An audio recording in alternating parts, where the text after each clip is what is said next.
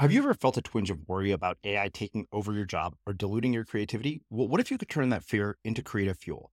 We've just published an amazing new ebook called The 4 Keys to Success in an AI World, and this is more than just a guide. It's a deep exploration into the human skills that AI can't touch, the skills that are essential for standing out and thriving, no matter how much technology evolves.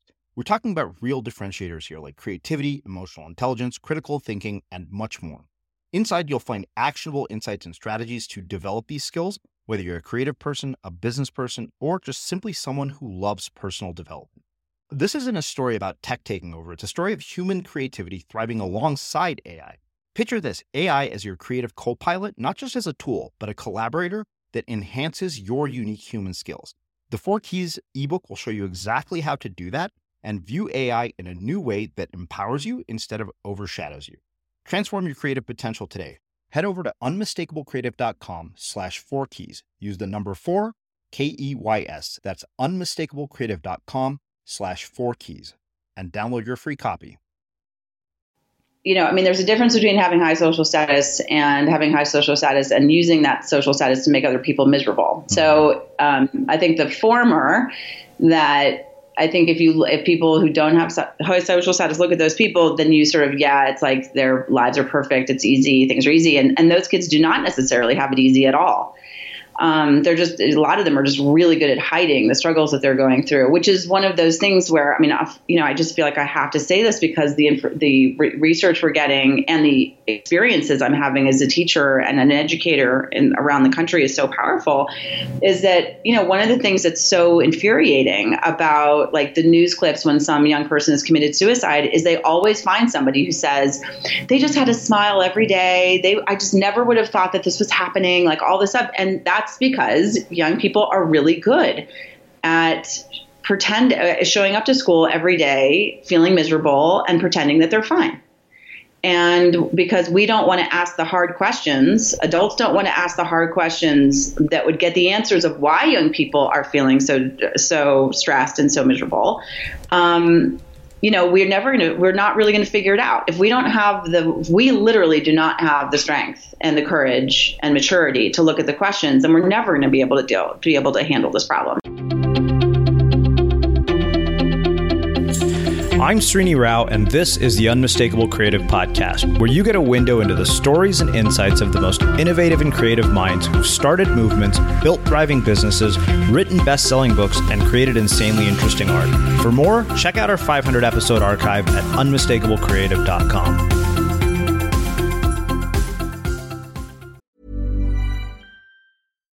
One size fits all seems like a good idea for clothes until you try them on. Same goes for healthcare. That's why United Healthcare offers flexible, budget-friendly coverage for medical, vision, dental, and more. Learn more at uh1.com.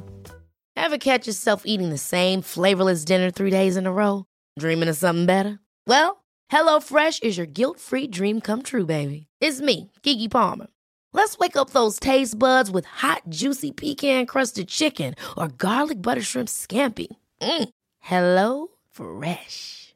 Stop dreaming of all the delicious possibilities and dig in at HelloFresh.com. Let's get this dinner party started. Millions of people have lost weight with personalized plans from Noom. Like Evan, who can't stand salads and still lost 50 pounds. Salads generally for most people are the easy button, right? For me, that wasn't an option. I never really was a salad guy. That's just not who I am. But Noom worked for me. Get your personalized plan today at Noom.com. Real Noom user compensated to provide their story. In 4 weeks, the typical Noom user can expect to lose 1 to 2 pounds per week. Individual results may vary. Since 2013, Bombas has donated over 100 million socks, underwear, and T-shirts to those facing homelessness. If we counted those on air, this ad would last over 1,157 days. But if we counted the time it takes to make a donation possible, it would take just a few clicks. Because every time you make a purchase, Bombas donates an item to someone who needs it. Go to bombas.com/ACAST and use code ACAST for 20% off your first purchase. That's bombas.com/ACAST, code ACAST. Hey, it's Ryan Reynolds, and I'm here with Keith, co-star of my upcoming film, If, only in theaters May 17th. Do you want to tell people the big news? All right, I'll do it. Sign up now and you'll get unlimited for $15 a month and 6 months of Paramount Plus Essential Plan on us. MintMobile.com/switch. Upfront payment of $45 equivalent to $15 per month. Unlimited over 40 gigabytes per month. Face lower speeds. Videos at 480p. Active Mint customers by 531.24 get 6 months of Paramount Plus Essential Plan. Auto renews after 6 months. Offer ends May 31st, 2024. Separate Paramount Plus registration required. Terms and conditions apply if rated PG. As creators, we're always on the move. Whether it's a live podcast event, a pop-up shop, or a workshop, we're constantly interacting with community, and that's where Tap to Pay on iPhone and Stripe comes in. Imagine this. You're at a live event, a listener loves your merch, or a participant wants to sign up for your course on the spot. With Tap to Pay on iPhone and Stripe, you can accept their payments right there and then, right from your iPhone, so there's no extra hardware or no delays. Total game changer. It's not just for creators. Any business owner can do this. It's about making transactions smoother and much more personal, growing your business in your way. We've been using Stripe for our products and courses for a long time, and now with Tap to Pay on iPhone, you can take your business to the next level too. So visit stripe.com/tapiphone to learn more. Remember, folks, with Tap to Pay on iPhone and Stripe, your business is always at your fingertips. Rosalind, welcome to The Unmistakable Creative. Thanks so much for taking the time to join us. Oh, thanks for having me. Yeah, it is my pleasure to have you here. So I was introduced to you by way of our mutual friend, Joseph Logan, who has been sending me a steady stream of incredible and amazing people that he happens to know. And when he told me a little bit about your work and your story, I was very intrigued. And given what it's about, I think this is a fitting question to start with. And that is, what social group were you a part of in high school? And how did that end up impacting the choices that you've made with your life and your career? Well, actually, the most powerful social group I was ever a part of was in 8th grade. And I learned a lot about the world, for better and for worse, in that group. So I was part of a very powerful group of girls in 8th grade, but I was the person in the group that, at least from my perspective, that could, people would just relentlessly tease or would just feel like they could beat up on, and I wouldn't really be able to do anything about it. I didn't feel like I had any power in that group at all. I just desperately wanted to stay in it. Mm-hmm. And so how did that end up influencing kind of the trajectory of your life and your career? Oh, not at all. Not one bit. It's funny because, lots of times in life you do things, then you look back and you only understand why you do things in retrospect. But at the time, you've no self-awareness about why you do the things that you do. Really, when I was starting my work, and I started my work at a very young age at the work I do now, it's all I've ever been doing. And so I started doing the work when I was about 21, and I started a nonprofit that would work on girls' self-defense. And sort of the path with that was that in high school, and it's connected to those girls, in high school, I dated this young man that I dated pretty much for all of high school. And for 2 years of it, it was, sort of one of those kind of sort of dysfunctional, but married couple kind of where people think it's really cute that kids are dating. And there's still kids like that today in high school. But it got really problematic, and it actually got pretty abusive by the time that I was in junior and senior year. And he was really struggling with alcohol and drugs and family issues of his own. And he's gone on to do incredible work and to really reconcile, the stuff that he did when he was younger. But the reason that I got into that relationship with this young man was because I had such low social status within the group of girls that I was friends with in 8th grade that I really needed a boyfriend. I needed a boyfriend sort of for an insurance policy that they would stop being so nasty to me. And it really felt to me and of course, I couldn't articulate this at the time, but I definitely could feel what was going on. And I could see the changes that were happening and how people were treating me once I started dating this guy, because my friends felt like they couldn't treat me as badly, so by 9th grade, they were much, much nicer to me. And one of the reasons why was because my boyfriend had a lot of social status. Mm-hmm. So one of the reasons that I was propelled into a relationship and why having a boyfriend was so important to me was because of the relationship and the interactions I'd had in 8th grade.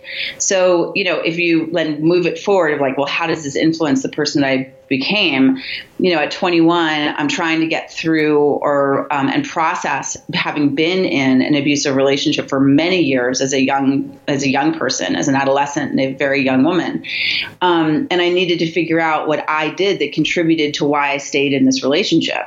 And that doesn't mean I'm to be blamed. I don't blame myself. I never blame myself for being in this relationship, but I really needed to feel like, okay, my preference would be that I don't get back into this kind of a relationship. So what do I need to look at in myself that got me there?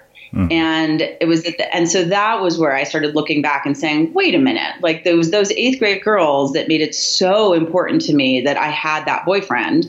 And then I took that and it became part of my identity, and then it became abusive. And it was incredibly difficult for me, like many, many people in abusive relationships, not just women, to leave that relationship because it was part of my identity. So all of that to say that the things that I learned in 8th grade really got me to a place where I was making really bad choices about the relationships that I was in.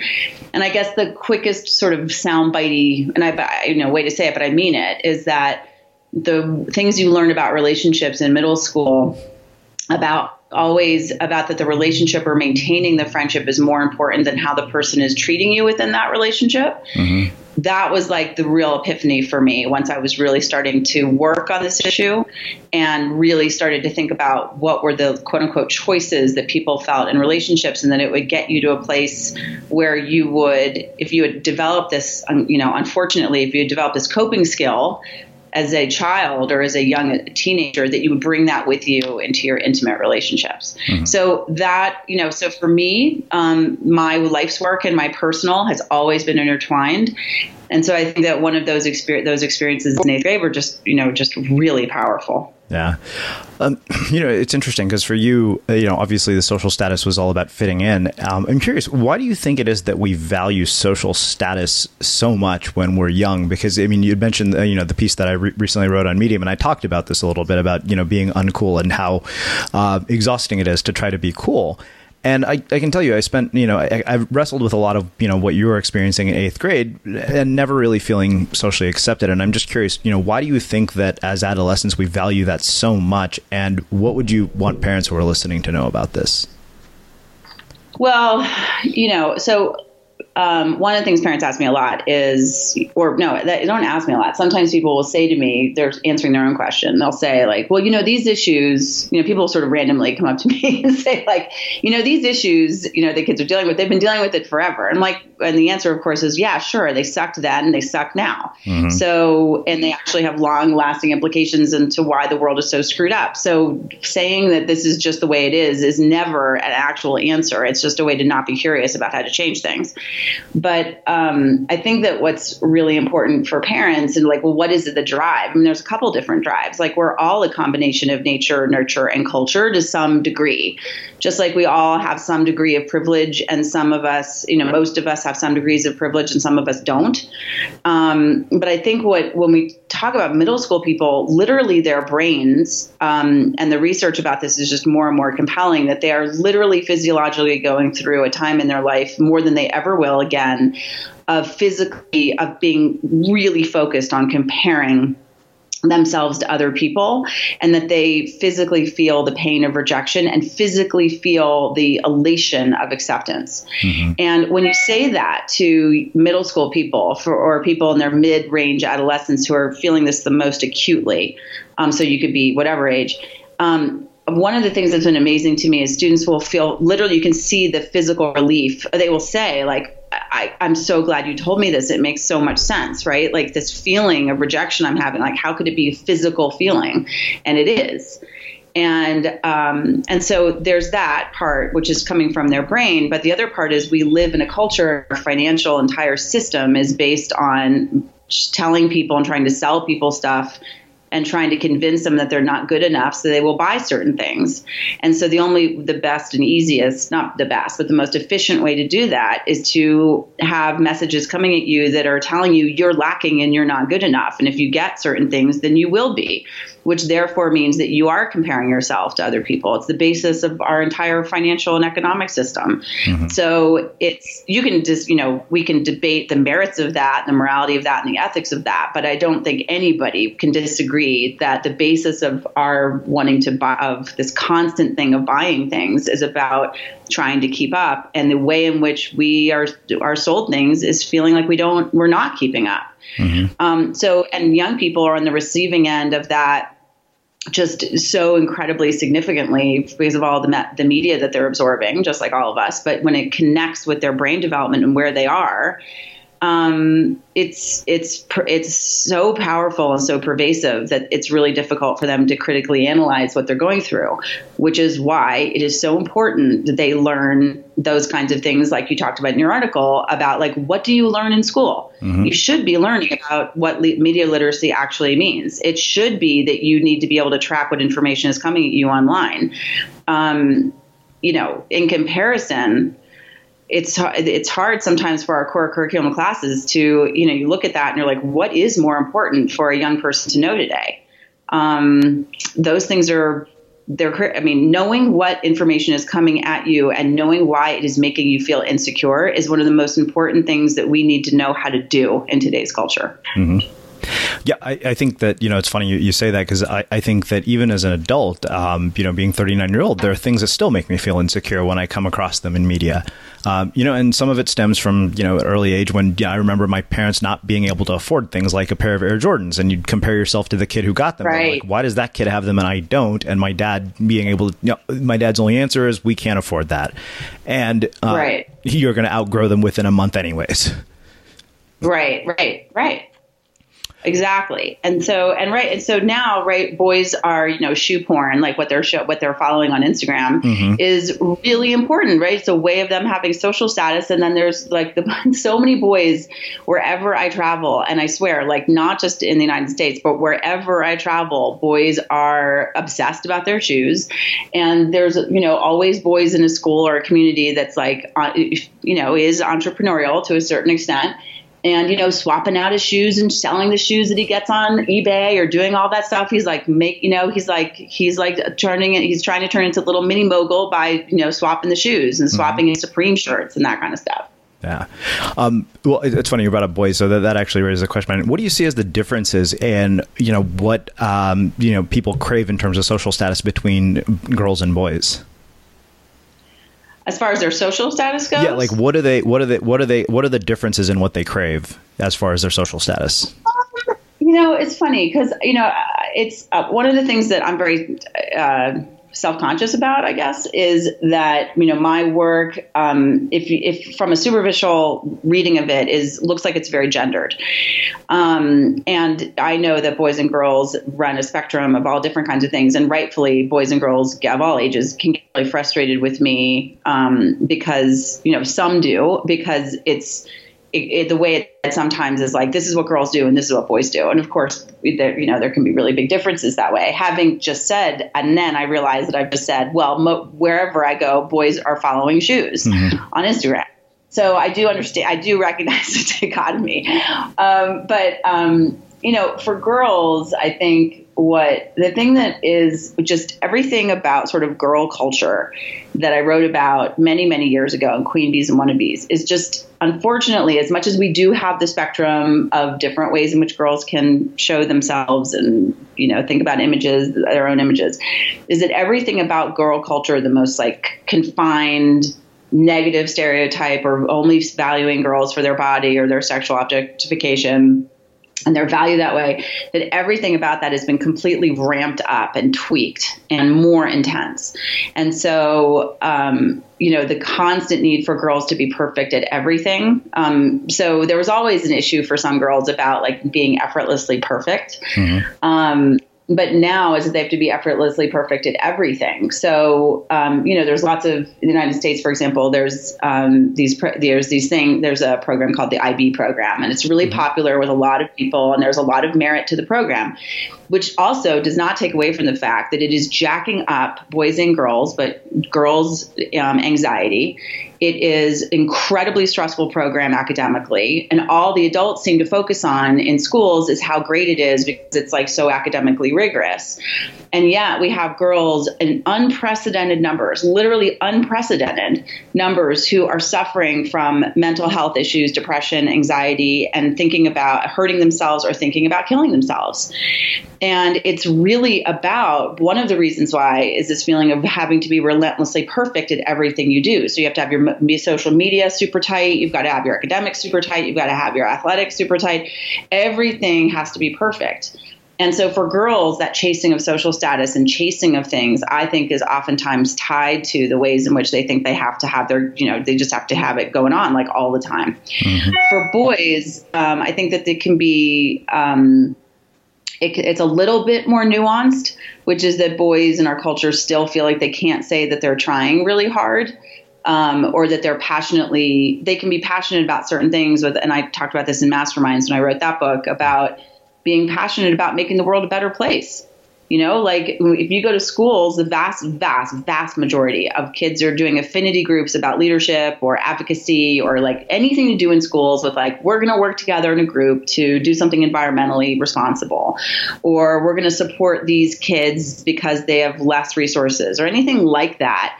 Most of the time, girls are the people that are running those programs because boys culturally still feel like they can't want to show their passion for making the world a better place. Mm-hmm. So, they can be extremely passionate about the names that they come up with their fantasy football teams.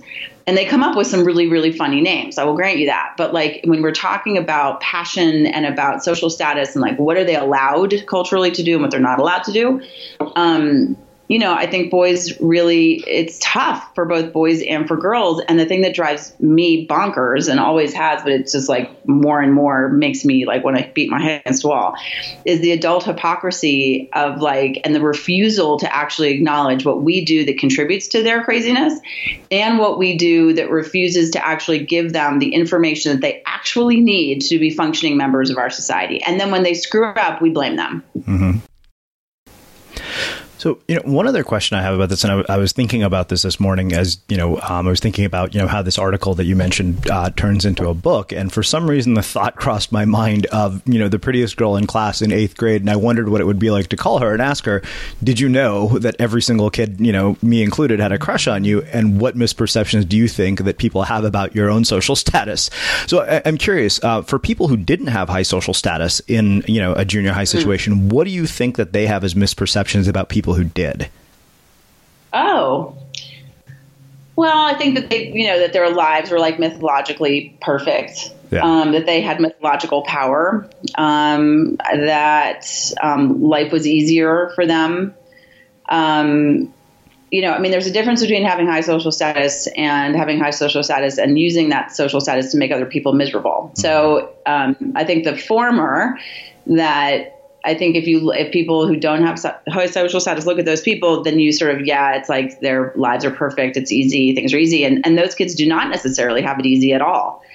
They're just, a lot of them are just really good at hiding the struggles that they're going through, which is one of those things where, I just feel like I have to say this because the research we're getting and the experiences I'm having as a teacher and an educator around the country is so powerful, is that, one of the things that's so infuriating about like the news clips when some young person has committed suicide is they always find somebody who says, they just had a smile every day. I just never would have thought that this was happening, like all this stuff. And that's because young people are really good at showing up to school every day, feeling miserable and pretending that they're fine.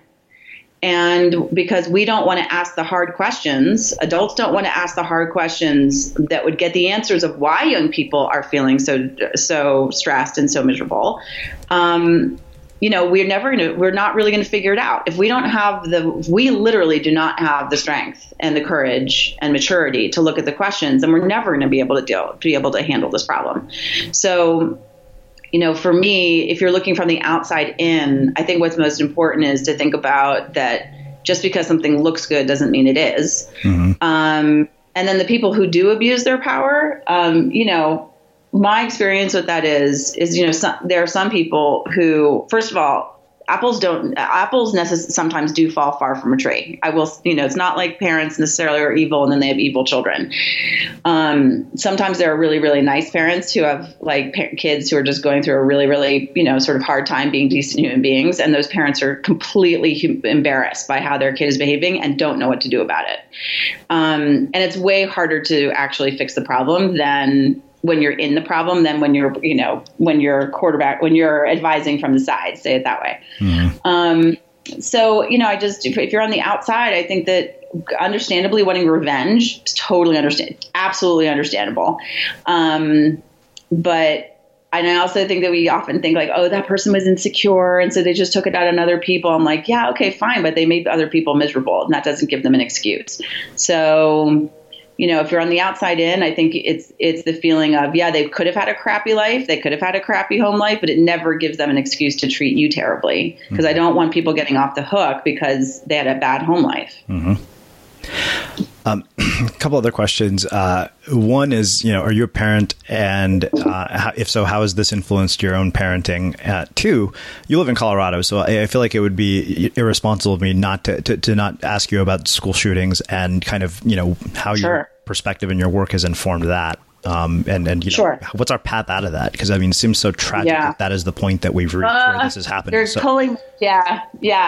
already was getting on my so I could feel my soapbox getting on my, and then I have to put myself down because no one wants to listen to somebody on a soapbox. What was the first question again? Excuse me. Are you a parent, and how has this perspective influenced your own parenting? Yes, indeed, I am a parent. And it's been very tricky. Right now I have a 14-year-old son who's literally about to turn 15, I think, next week. And then I have a son who just turned 17. It's a truism that people who teach on these issues are not necessarily going to know what to do with their own children. So I've heard.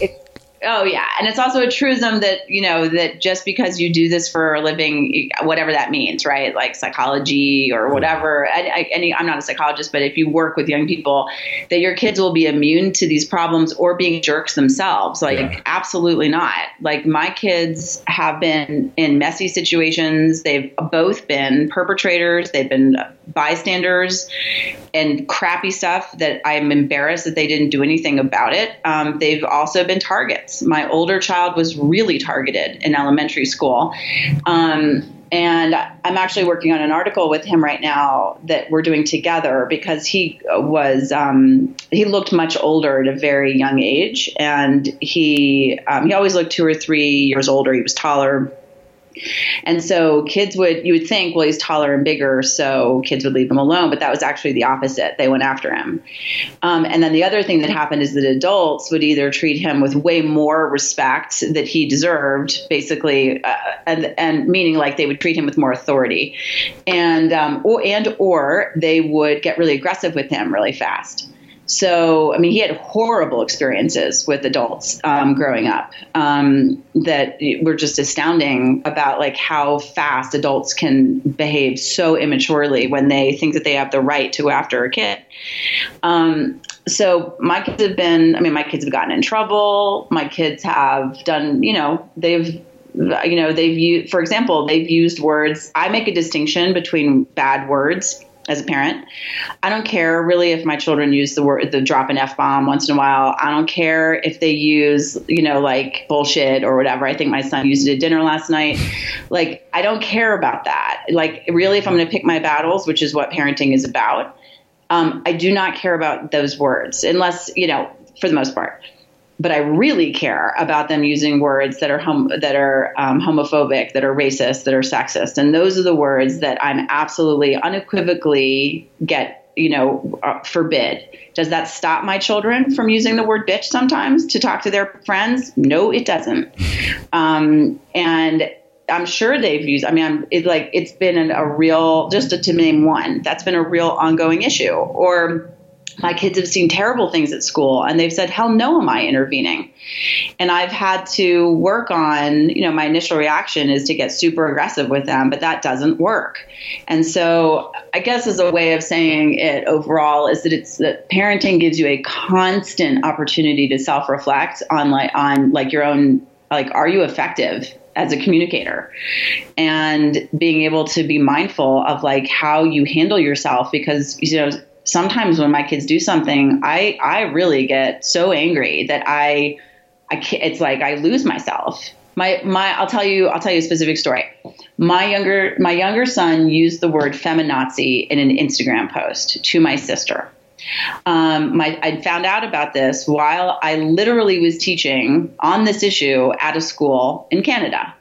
I'm driving home exhausted from an end of day working at school. My sister calls me, who's, she's like this awesome aunt, sort of fabulous, trendy, like Brooklyn awesome aunt. And she said to me, I had put that my younger son had posted this comment on her Instagram thing. And she took the post down. She called him. I think she screamed at him. And then she called me to tell me. And I was so angry because we've talked to my son about what feminism means. We've talked to him about what Nazism is. We've talked to him about actually the meaning of words, that those words actually don't even fit together. We've talked to him about what the political connotations of that are. We covered it. And yet he still used that word. And I was so angry that I decided that, and I shot off a text that I shouldn't have done. Basically, you have shamed me and our entire family. It was definitely really angry, really heavy. And then I realized that what I was doing was not going to work. And so I called my husband. And my husband and I very quickly decided that I was too reactive to this and that he was going to take this conversation.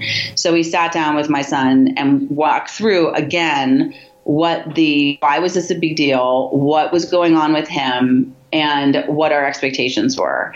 And then late that night, I was able to calm myself down, and I was out of town at the time, and I talked to him, and the first thing I said to him was, just talk to me about the conversation you had with your dad. And because it was coming from my husband, who feels passionately about this, but doesn't have the same timbre of rage that I do about this, that he was able to listen to it much better. And I was able to take a moment and realize, when am I effective and when am I not? And if it had not been my child, I would have been 1,000 times more able to have that conversation. I wouldn't have had that tone of rage in how I was speaking, but I was with my son. And so that's the moment of for parenting of when am I being effective and when am I not? And when is my emotions hijacking the situation so that I cannot achieve the goal that I want? And then be able to, not necessarily a spouse, because some people don't have spouses who can do this or don't have them at all, but to have a support mechanism of people that your son or your daughter likes and cares enough and has a relationship with, that they can get on the phone or they can reach out and say, come on and talk to me about what happened. Because I just know that sometimes as a parent, because you are so intensely, ironically, because you are so intensely committed to this person, that you are not the person to be able to handle the situation well. And that's for me as a parent, constantly I am constantly given the example that I need to step back. And I'm way better working with other people in general than I am with my own kids. So it's, and now you're asking me about Colorado, by the way, right now? Yeah. Because I just want to say that I'm in my office looking at a group of young people who are smoking pot outside of my window, just so you know.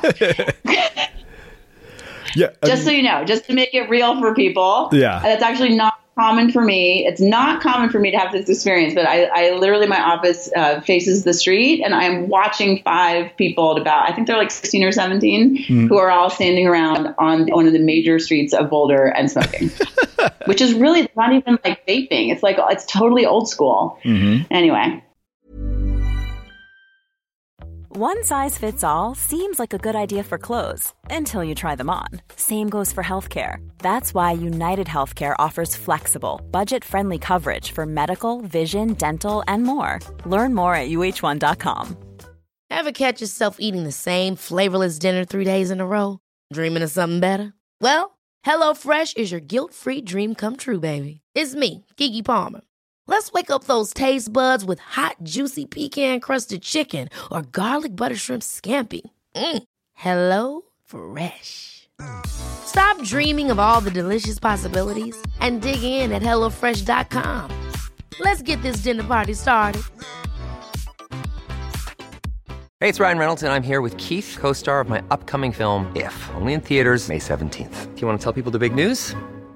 All right, I'll do it. Sign up now and you'll get unlimited for $15 a month and 6 months of Paramount Plus Essential Plan on us. MintMobile.com/switch. Upfront payment of $45 equivalent to $15 per month. Unlimited over 40 gigabytes per month. Face lower speeds. Videos at 480p. Active Mint customers by 531.24 get 6 months of Paramount Plus Essential Plan. Auto renews after 6 months. Offer ends May 31st, 2024. Separate Paramount Plus registration required. Terms and conditions apply if rated PG. Life is full of what-ifs. Some awesome, like what if AI could fold your laundry?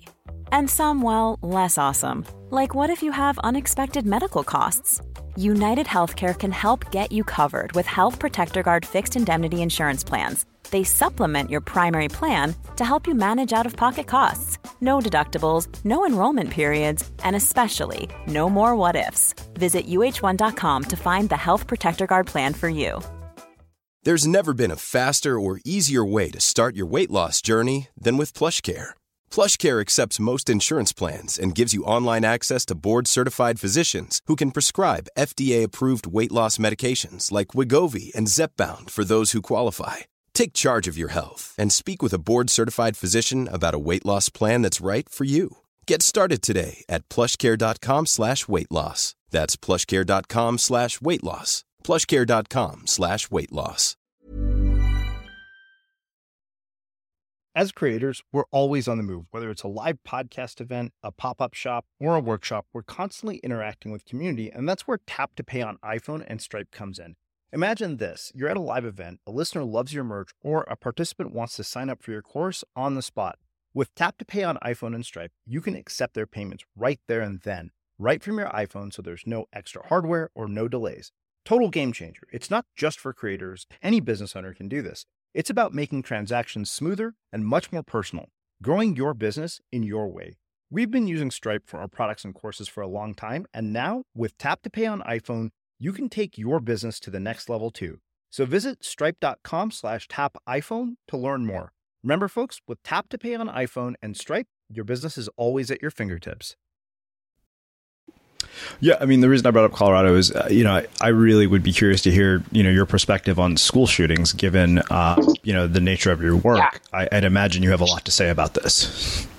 Oh, I mean, I have a lot to say. Yes. So, one of the things I think, I don't know if people realize this, it's true around the country, but I only moved here 5 years ago, and I'd grown up in DC. And one of the things you realize living in Colorado, and more to the point, working in schools in Colorado, is that when you walk in, you realize that so Colorado has grown significantly, even since I've been here, but in the last decade. And so the schools, there's a lot of new schools. And what you realize is when you walk into these schools is they've all been designed with school shootings in mind. So a lot of schools are built basically in the shape of an H.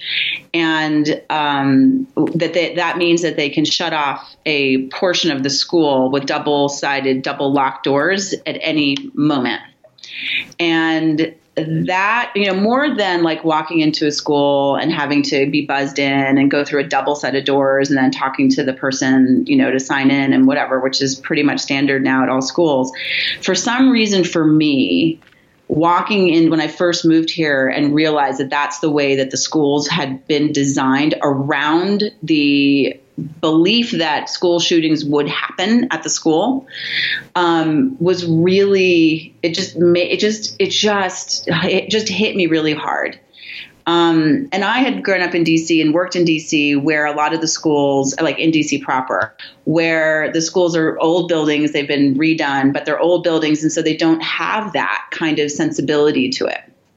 So, and all the kids know why. And it's pretty common, for us and I do too, when I'm in schools, like drills about shooter, first person responding, kids have to go through this a lot.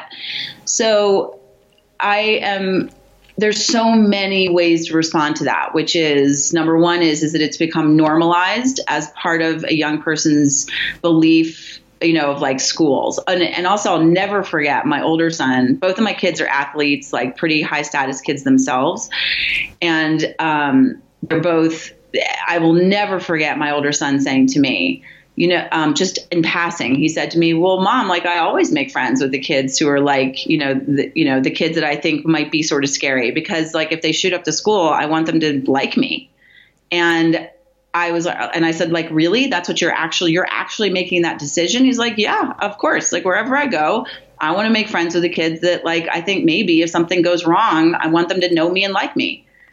And that is a normalization of violence, and also of an assumption that this is a reality, is something that I just think we need to really absorb. Like, what does that really feel like? And then the other part that I know, and I mean, it's an old book, but it's 10 years old, but the book Columbine is one of the best research journalism books I think that's ever been written. And I think it speaks to how we got this false narrative of what school shootings are about, with the trench coat and, what was, and this kind of thing that was happening, that these kids were bullied, and that this then started this whole bullying industry because we were all afraid that somebody was going to come in and shoot up the school. What we know is that one of them was a psychopath and one of them was really, really clinically depressed. So here's the issues. The issues for me are that we will not give young people the resources they need for mental health issues, that we allow adults in schools to abuse power way more often than we're willing to admit, and or that when there is any kind of abuse of power, peer-to-peer or adult-to-peer, the young person in a school, that there's a lot of adults who see the abuse happening from adult to kid, but they don't know what to do about it. And then one of the dumbest and most common things that we say to kids in schools is, if you are being bullied, go tell an adult. As if that is a simple thing to do, as if that is not a risk for the child, as if this is what you should do, as if all adults are competent at being able to handle these things, as if all adults don't abuse power. And the reality is that young people from their coaches and from their teachers are either seeing abuse of power or experiencing it themselves, or see a well-meaning adult see another adult abuse power and they do not know what to do. And so there's this whole context about school shootings that, of course, has very little to do with, of course, easy access to guns, and to this kind of isolation or feeling and not giving resources to young people about mental health, and not recognizing the actual dynamics that lead to the majority of kids feeling so desperate and so out of their minds that they are bringing guns to school. So, and then I know, because I work in all different kinds of the country, so I get this, is that I know, and my husband owned guns, the person I work with owns guns, grew up hunting, all this stuff. I get this. I'm surrounded by people like this. None of those people that I hang out with that own guns are saying, oh yeah, we should give free access to guns to all people at all times, or like any kind of reasonable background check is unreasonable. The people that I know, especially, in Colorado, people that I am interacting with are responsible people who believe that these things should be responsibly controlled. So it is amazing to me that we will not have honest conversations about it. And I would agree, and I think people have said this, that after Newtown happened, if we are not willing to put reasonable gun restrictions after 6-year-olds have been killed, then we are not willing to do it. And it is I believe it is one of the greatest shames collectively and frankly individually in the country that we should be facing, is that we actually had this experience, and then we allow our politicians to say, our president, our 45th president, to say, we need to recognize, respect to people's tragedy and their feelings right now, so we can't talk about this issue, is the most disingenuous, ridiculous conversation. So if we really have the integrity and we have the honesty and we have the courage and we have just the responsibility to community that we say we're supposed to be about, then we would have these conversations, but we don't. And so, when we do this, we're isolating kids and we're creating situations where it gets that much more likely that they're going to have the access to the tools to make their desperation so much more miserable for everybody else and themselves. Wow. Wow. Well, let's do this. It's just something I feel like slightly strongly about. I can right? see that. Well, let's do this. Let's shift gears a little bit. And I want to talk about, the early part of your career and how it's gotten you to now, specifically how you go to writing a book like Queen Bees and Wannabes, and that, of course, being turned into a movie that we'll talk about, which most people have probably heard of. Walk me through that trajectory. Like how that all happens. The trajectory of writing Queen Bees and Wannabes? Yeah, like from the early part of your career to getting to that point, to the point of it being turned into a movie. Yeah. So, I struggled. From 22 to 28, 29, I was running a nonprofit that was doing basically what I'm doing now. And then I wanted to write a book. I'd written a book when I was 25 that very few people read, called Defending Ourselves, because I was very involved in martial arts at the time and self-defense. And I was teaching that a lot.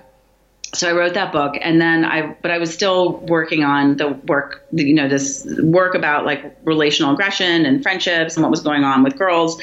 And I was also working with boys too in equal numbers, but it really felt to me like people did not understand what was sort of this world that seemed very obvious to me. About why girls were doing the things they were doing. So I decided, I had a title in my mind because I was writing curriculum and lesson plans. Saw that Queen Bee and Wannabe stuff was coming to me anyway. And so I decided to write a book, and I was 29, I think maybe 29, something like that, when I was starting to write the book. And then I also got pregnant with my first child. And so I wrote Queen Bees and Wannabes when I was pregnant and the first 3 months of my older son Elijah's life.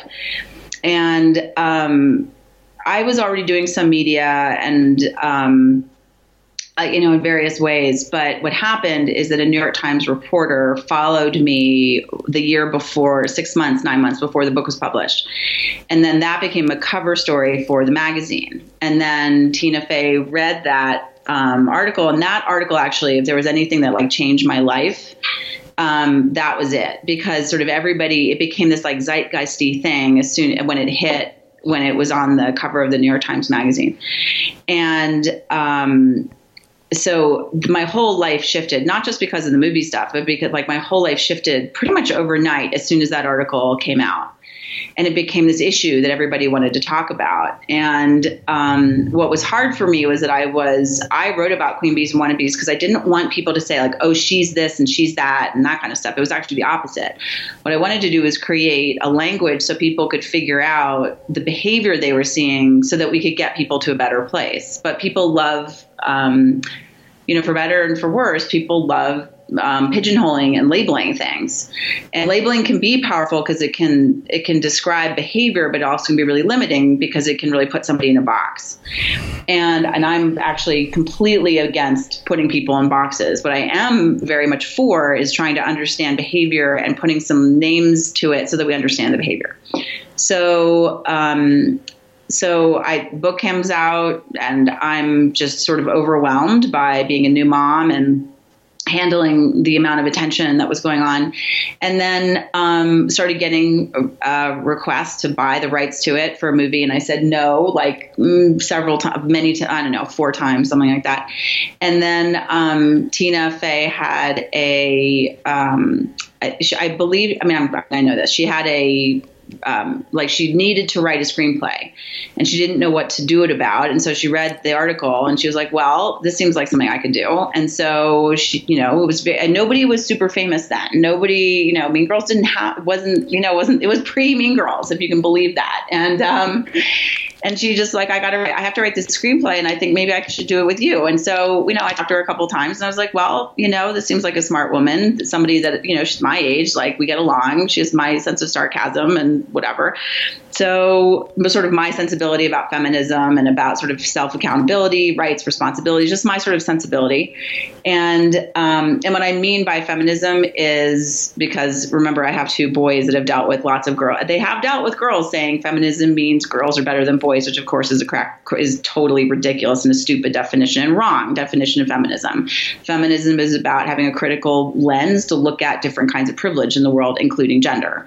And so it's sort of similar sensibilities. I gave her the rights to do it.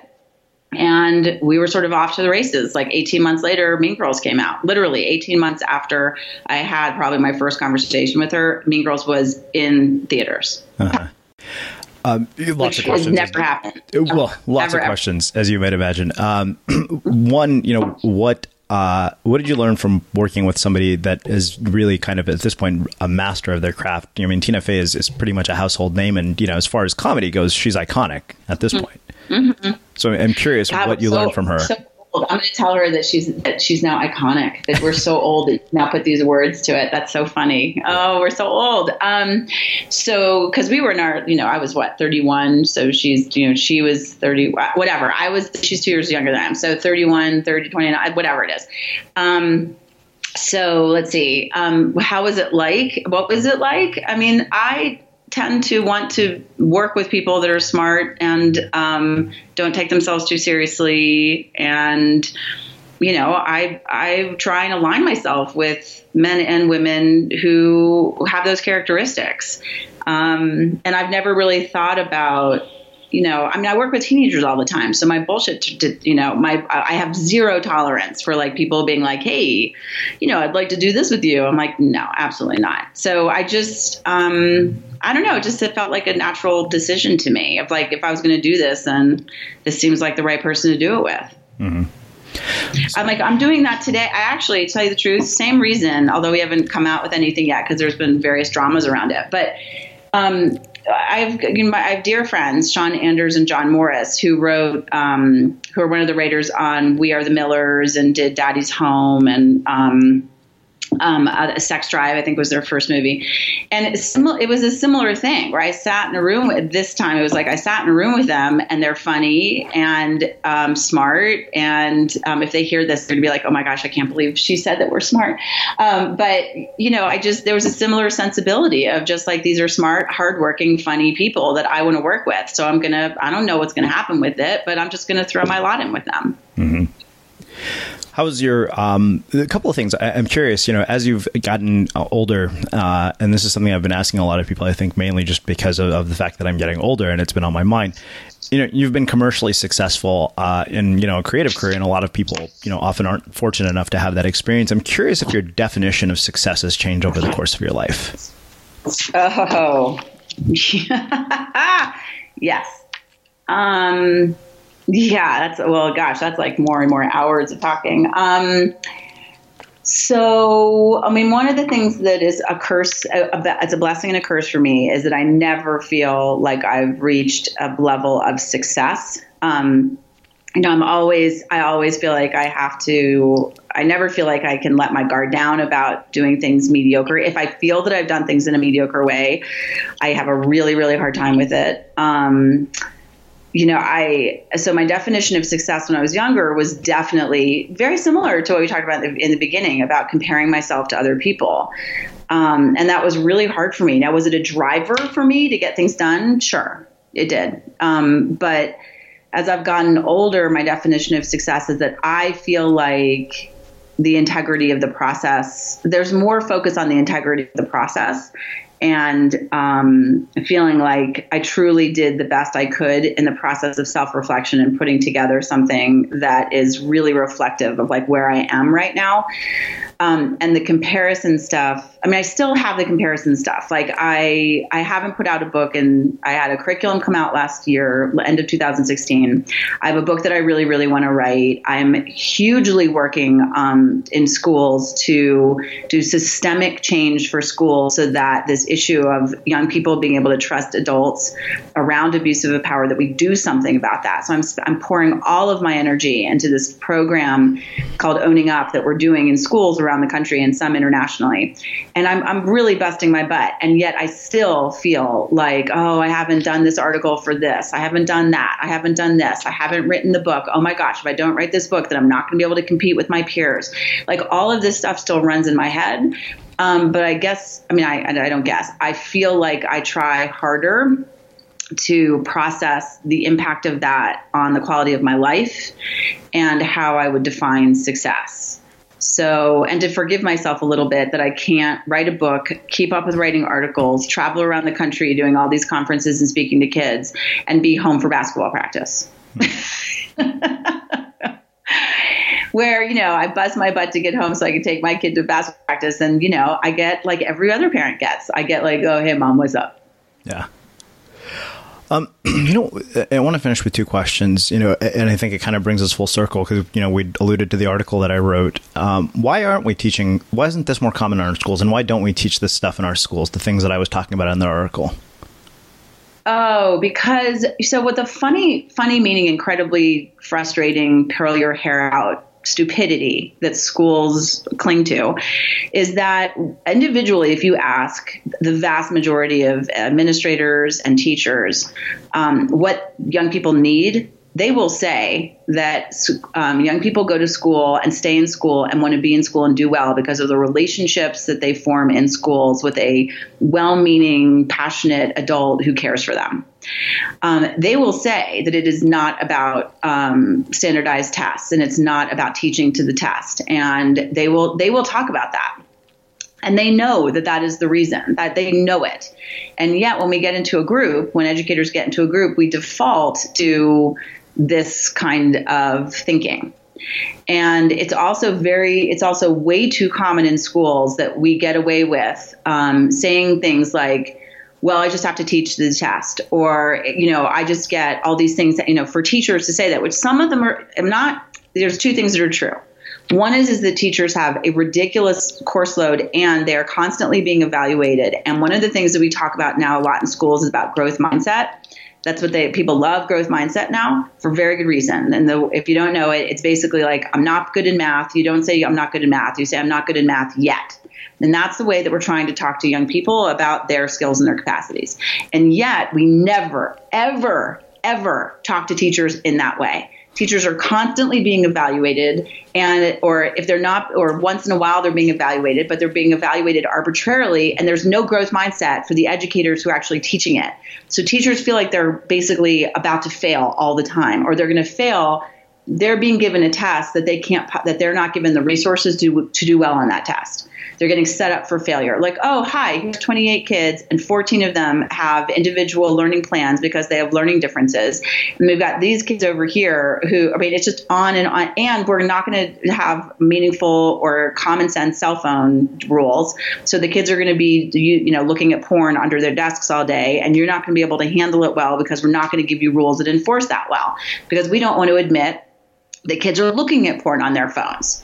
So and in fact, what we'll do instead is we're going to give them a 1-to-1 Chrome tablet because we believe that every child needs to have a technology in their hand because that's without actually giving them the rules to be able to behave on those Chrome tablets. Well, the thing that we will do is we will have a cyberbullying assembly that we're going to tell all the kids things that they already know and with really unrealistic ways, and then they're going to go back into their classes and use their cell phones and look at porn.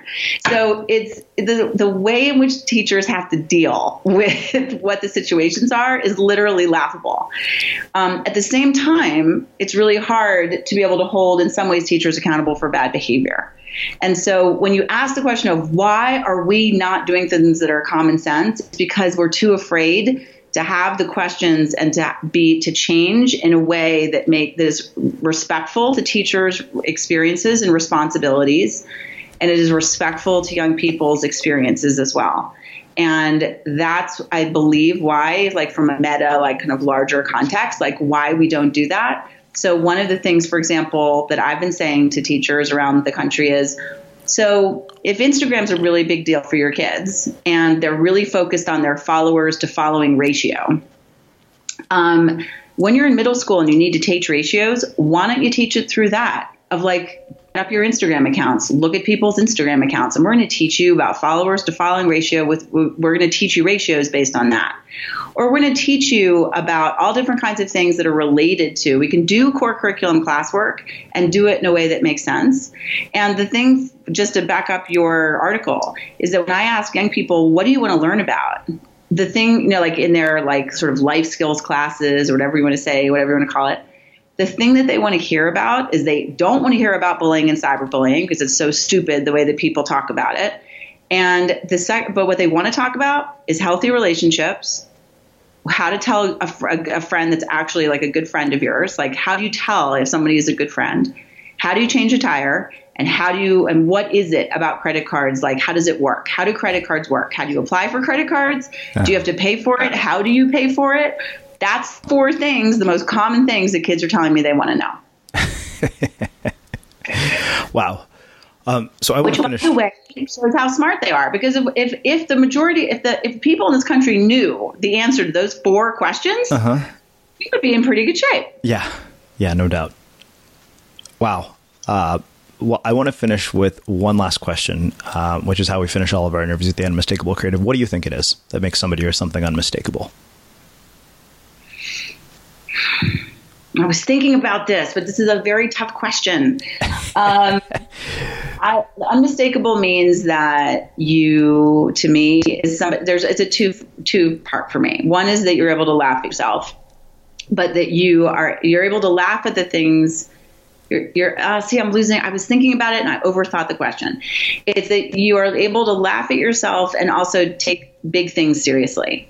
So, this is another hour conversation, but this whole thing about being politically correct is a really interesting conversation, one that I have with young people all the time, because we need to have really important dialogues with people in uncomfortable ways. And safe doesn't mean you don't have uncomfortable conversations. But so for me, it's being able to be self-reflective, laugh at yourself and laugh at how absurd things can be, but also take things that are like people's dignity and the things that are big things, take them seriously and be able to stand up for those things. For me, that makes somebody unmistakable. Wow.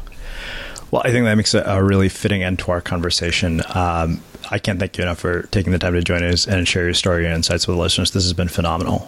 Where can people learn more about your work? So it's culturesofdignity.com. And if you want to look at the curriculum actually that I referenced, that also can be found on owningup.online. But our website is culturesofdignity.com. Awesome. And for everybody listening, we will wrap the show with that. Thank you for listening to this episode of the Unmistakable Creative Podcast. While you were listening, were there any moments you found fascinating, inspiring, instructive, maybe even heartwarming? Can you think of anyone, a friend or a family member who would appreciate this moment? If so, take a second and share today's episode with that one person, because good ideas and messages are meant to be shared.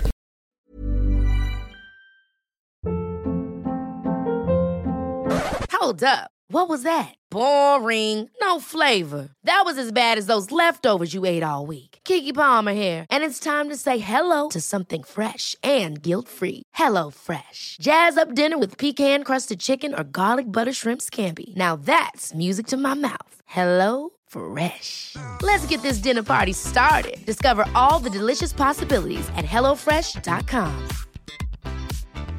Mom deserves the best, and there's no better place to shop for Mother's Day than Whole Foods Market. They're your destination for unbeatable savings, from premium gifts to show-stopping flowers and irresistible desserts. Start by saving 33% with Prime on all body care and candles. Then get a 15-stem bunch of tulips for just $9.99 each with Prime. Round out Mom's menu with festive rosé, irresistible berry chantilly cake, and more special treats. Come celebrate Mother's Day at Whole Foods Market. Even when we're on a budget, we still deserve nice things.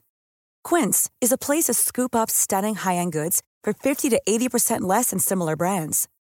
They have buttery soft cashmere sweaters starting at $50, luxurious Italian leather bags, and so much more. Plus, Quince only works with factories that use safe, ethical, and responsible manufacturing. Get the high-end goods you'll love without the high price tag with Quince. Go to quince.com/style for free shipping and 365-day returns. Imagine the softest sheets you've ever felt. Now imagine them getting even softer over time. That's what you'll feel with Boll & Branch's organic cotton sheets. In a recent customer survey, 96% replied that Boll & Branch sheets get softer with every wash. Start getting your best night's sleep in these sheets that get softer and softer for years to come. Try their sheets with a 30-night guarantee. Plus, get 15% off your first order at bollandbranch.com. Code BUTTERY. Exclusions apply. See site for details. Have you ever felt a twinge of worry about AI taking over your job or diluting your creativity? Well, what if you could turn that fear into creative fuel?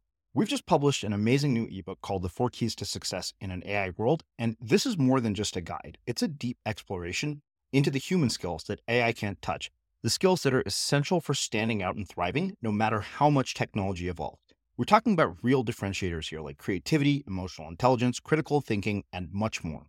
Inside, you'll find actionable insights and strategies to develop these skills, whether you're a creative person, a business person, or just simply someone who loves personal development.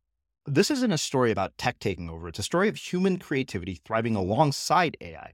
Picture this, AI as your creative co-pilot, not just as a tool, but a collaborator that enhances your unique human skills.